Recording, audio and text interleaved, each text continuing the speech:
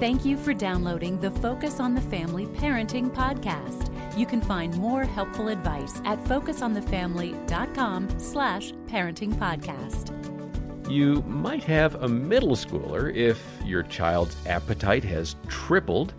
You're buying new shoes for them every couple of months, and they've grown half a foot almost overnight. It's true that in middle school, your kids will certainly grow physically and perhaps, we hope, spiritually. During 7th, 8th grade, kids really start to make faith their own and their own decisions about faith. I'm John Fuller, along with Danny Huerta. He heads up our parenting and youth department here at Focus on the Family. And Focus President Jim Daly and I recently sat down with Jonathan Catherman and his two sons to talk about the tumultuous middle school years and how you can encourage your kids' faith. Jonathan, let me go to the faith component because that plays an important role, obviously, the role in Christian homes. And I guess the right question is, what role does faith play in preparing for middle school? How does a parent make sure that their kid is grounded? How many moms, let me just speak to the moms listening, are fearful of that moment, especially when their son, and we're addressing sons today, but you can apply these things to daughters, obviously. But when their sons are making that transition, I'm sure a lot of moms are going, wow. Right. So let's kind of go back and look at faith. The context of faith means you've got to believe in something that isn't necessarily always seen, and it can't always be proven. Now think about this. If you are consistent in your faith in your family through elementary school, and then you get into middle school with your kids, and they hit that 13-year-old age, and let's just call it what it is. It's cray-cray.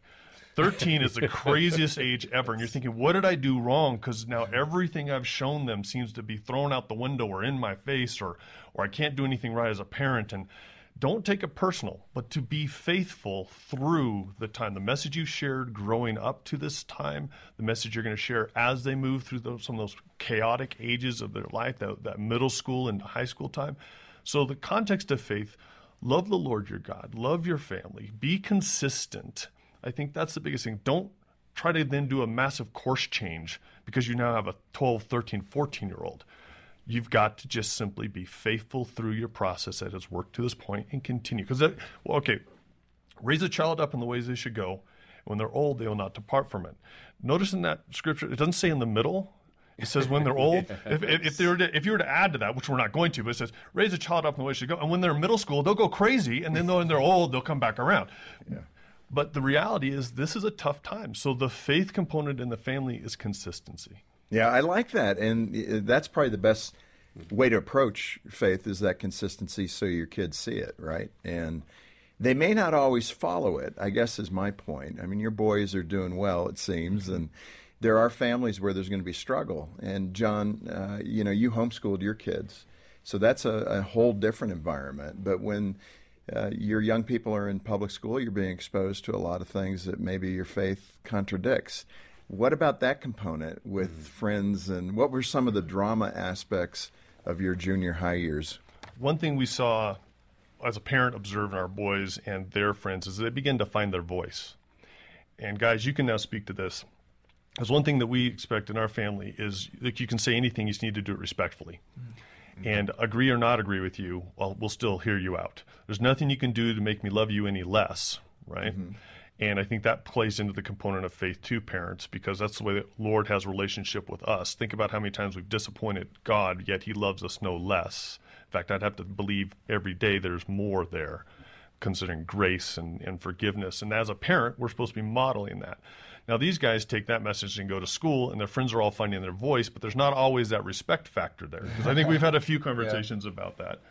Yeah, I think, it's not like one particular drama. It can just be, spread throughout middle school. Pretty much. It's a theme of, if you don't do something that somebody wants, or if you're doing something different, but you used to be friends, they're going to kind of poke and prod at you if you aren't exactly the way that they thought you were, that they want you to be. Sure. I mean, that's got to be some pressure. Yeah. Social media is big pressure as well. So, Yeah. I mean, how do you manage that with your friend groups? Luckily, in middle school, that was whenever Instagram was. I mean, it Just already came starting. out, but it wasn't I wasn't allowed to have one until a little bit later on into middle school. Yeah.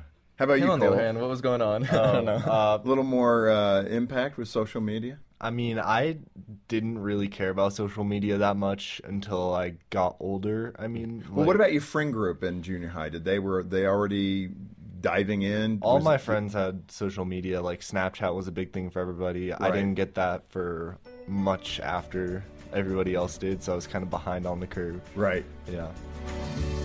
So, Danny, kids really start to ask tough questions about faith in those middle school years. How should we respond as a mom or a dad, especially if we don't feel like, and I felt this pressure, I've got to have the answers. Mm-hmm. So help me. Help me relive those painful years when they would ask me tough questions I didn't know the answer to. Well, there's a balance here. There is a bit of angst because there's a battle for a child's minds. I mean, that's the reality in their soul. And it begins from the time they're born. And in the middle school years, there are many new influences that they're having in their lives that have jumped up in importance. Friendships, music, movies, television. There's so many things coming to our middle schooler's mind. Mm-hmm. And that's why we have Plugged In. And we want to coach you guys as parents with that type of tool to know how to navigate the technology and entertainment space. But as parents, I still remember my son and my daughter asking some tough questions, like who created God? This was during middle school. They said, well, okay, Dad, so who created God? Great question. God is the beginning, and that's what we understand. No one was there, so we don't know what that means on God is the beginning. He doesn't have the beginning and the end that we understand, right? And so that's one where we don't know the full answer to that. And I remember when my son asked, how do we know for sure that Christianity is it? How do we know that for sure, Mom and Dad? And how do we know that God is actually listening to our prayers? How are we sure of that? And why didn't he heal so-and-so but healed this person? Is that just by chance? Great questions. And they are tough questions because there's something hanging on the balance here. They're asking the question because they're having doubts. Yeah, they're not threatening your beliefs per se, are they? No. They're just having doubts. Is this really real? Mm-hmm. Are we believing something real? And I think we've all been there where we've asked that question. Those are important questions to wrestle through. Yeah. And so help them know that this is something okay to do. It's something important to do because beliefs are core to who we become and what we do in the future and part of our identity. If we do believe that we're a child of God, we're going to live differently than if we don't believe that. Yeah. So this is important. Take your time with them, explore, and say, hey, I don't know the answer to that, but let's look for that. Or let's keep praying about what that means. Keep asking questions and leave the door open. And sometimes you may say, man, great question. I don't know. Let's think that through and let's talk about it after I've taken some time to maybe explore that. Yeah. Or we can explore it together. There's a proverb that comes to mind, and it has to do with iron sharpening iron. And if you can, see your child's questions as a sharpening mechanism for your own faith. It really can be a great learning experience together as you kind of solidify some of those answers to hard questions and you help your kid understand it's all right. Now, if you appreciate the perspective Danny's been sharing, I want to encourage you to check out our free video series called Preparing Your Kids for the Teen Years. Danny is in this video series along with teen expert Jesse Manassian. They offer some really great insights about faith, about social media, about peer pressure. They're going to suggest some really solid ideas for you to connect with your preteen and teach biblical truth to your child. Sign up for that series on our website. We'll have the link in the notes. And we're also going to recommend Jonathan Catherman's book, which he wrote with his sons. It's called The Manual to Middle School, the Do This, Not That Survival Guide for Guys. We're going to send the book along with a CD of the entire broadcast conversation when you make a donation of any amount today to Focus on the Family. We want to say thank you for supporting the work of the ministry. Your prayers and financial support have made it possible for us to be here for well over 40 years and to support parents in new and fresh ways. That video series I mentioned, the book that we're offering, those are just some of the ways Focus is here for you. Check all of the details out in the episode show notes.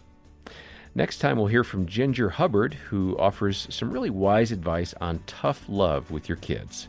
I'm John Fuller, and on behalf of Danny Huerta and the entire team, thanks for listening to the Focus on the Family Parenting Podcast.